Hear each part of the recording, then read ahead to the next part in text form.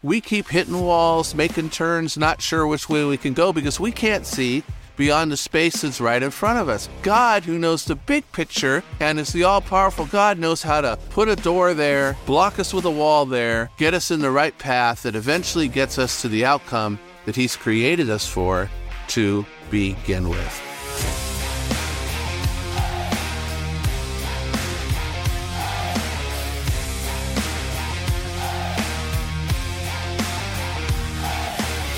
Welcome to episode 77 of the Audacious Faith Podcast. Can I ask you, who out there wants to be rich? Hey, I've heard this a lot. People say, I want to be rich. I want to be successful. I want everybody to know my name. I want to be a world changer. I want to be a mover and a shaker. I don't want anything to be withheld from my eyes. Whatever I want to do, I want to be able to do it.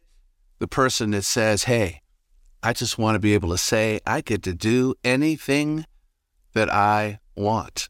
So how do you do that? And is it even worth doing that? And what kind of riches are we talking about?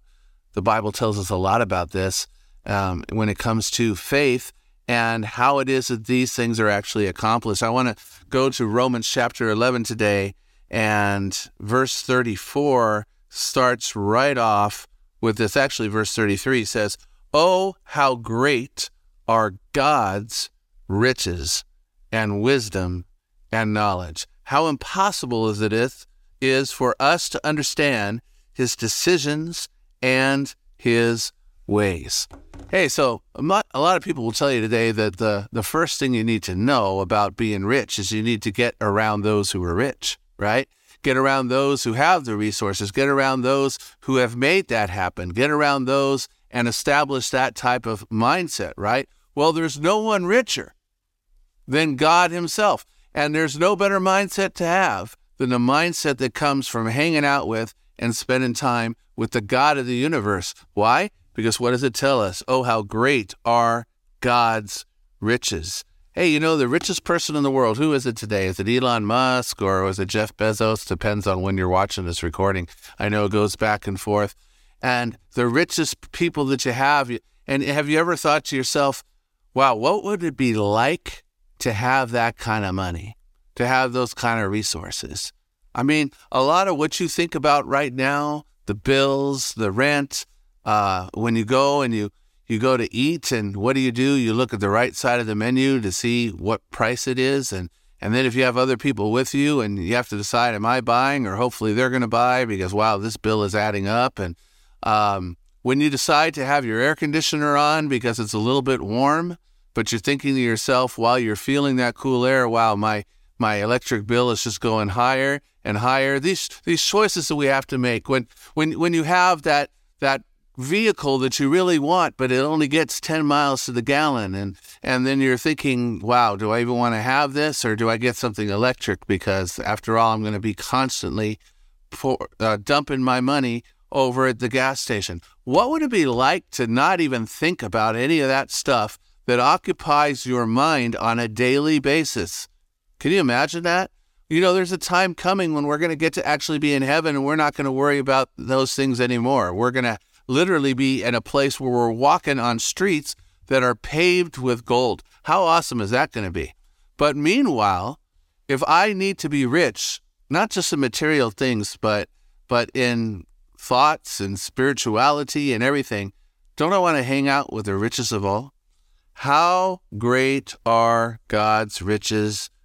Not only material, but look what else He provides here. Wisdom and knowledge. Hey, we need wisdom in our life, right? A lot of people, they learn things, but they don't know how to apply it.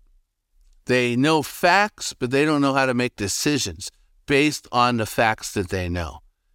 A lot of you possibly watching this podcast have made one wrong decision after another, and maybe you're paying the price for it today. Hey, if I need wisdom in life, I'm not going to go on my own ability. I need to find it in the Word. I need to find it in the riches and the wisdom that comes from God Himself. It says that His riches and His wisdom and His knowledge are so deep that the question here comes up on how impossible is it for us to understand His decisions and His ways. Well, there's really only one way to understand his decisions and his ways, and that's to ask him. And he's going to reveal it some over time. Often he's not going to tell us things until later. We're not going to understand things till later. Maybe you're here and I know several people have had this situation where they applied for a certain position at their job and they thought, yeah, I just nailed the interview. I know I'm going to get it. I've experienced that myself and others that I know of as well. And it's like, I know I'm going to get it. I just can't wait to get it. Then all of a sudden you don't get it. It's like, wait, that doesn't make any sense. And then you see who they give it to and you're thinking, are you kidding me? That really doesn't make any sense. God, why didn't I get it? Why didn't it come through? Why did it go to this other person? And then later on, as another opportunity comes our way, which we never would have had and never would have taken if we had gotten that other position, we understand. Hey, you know what? God knows better than we do. Why? Because in that maze of life, he can already see the end. All right? Maybe you've seen that with the little example where they have like the maze and there's like a rat in the maze. And the rat keeps going and trying to get through the maze and keeps banging into a wall. There's one obstacle after another. But if you're standing above the maze, you can see the actual path that the rat needs to take and that will actually get them at the end of the maze. Well, that's kind of how it is in our life. We keep hitting walls, making turns, not sure which way we can go because we can't see beyond the space that's right in front of us. But God, who knows the big picture and is the all-powerful God, knows how to put a door there, block us with a wall there, get us in the right path that eventually gets us to the outcome that he's created us for to begin with, right? So we need his wisdom and his knowledge because we're not going to understand all the decisions that he makes. But the one thing that we can know is that God is always right and he is never wrong. And so he'll ask us those words over and over again. Do you trust me? Let me ask you this, do you? Do you trust with God or are you mad at him? Are you literally like not speaking to him? Deciding you're not going to church? Deciding you're not going to serve? Deciding you're not going to have anything to do with God because he's allowed things or not allowed things in your life that you thought it should be a certain way? Do you know better than he does? Think about this, do you? It says, verse 34, who can know the Lord's thoughts? Who knows enough to give him advice? Isn't it kind of funny when we argue with God? The God who made the universe, the God who is everywhere, and we're telling him how he's made a mistake, or why are you doing this? And we're even daring to question him. Who is it that we think we are? The small little person and compared to the big and almighty God who knows all, sees all, does all, and has been all in every aspect of eternity. We've got to really get ourselves in check sometimes, don't you think? Who knows enough to give him advice? Do you have advice that you can give God today? Something that he hasn't heard before? Maybe some insight that he's lacking? Let's get serious, right? And it says, and who has given him so much that he needs to pay it back? Hey, don't get into this trap where it's like, well, God, I served you. I did this. I helped this person. I spent this time. You owe me. God owes you nothing. Absolutely nothing. He owes me nothing.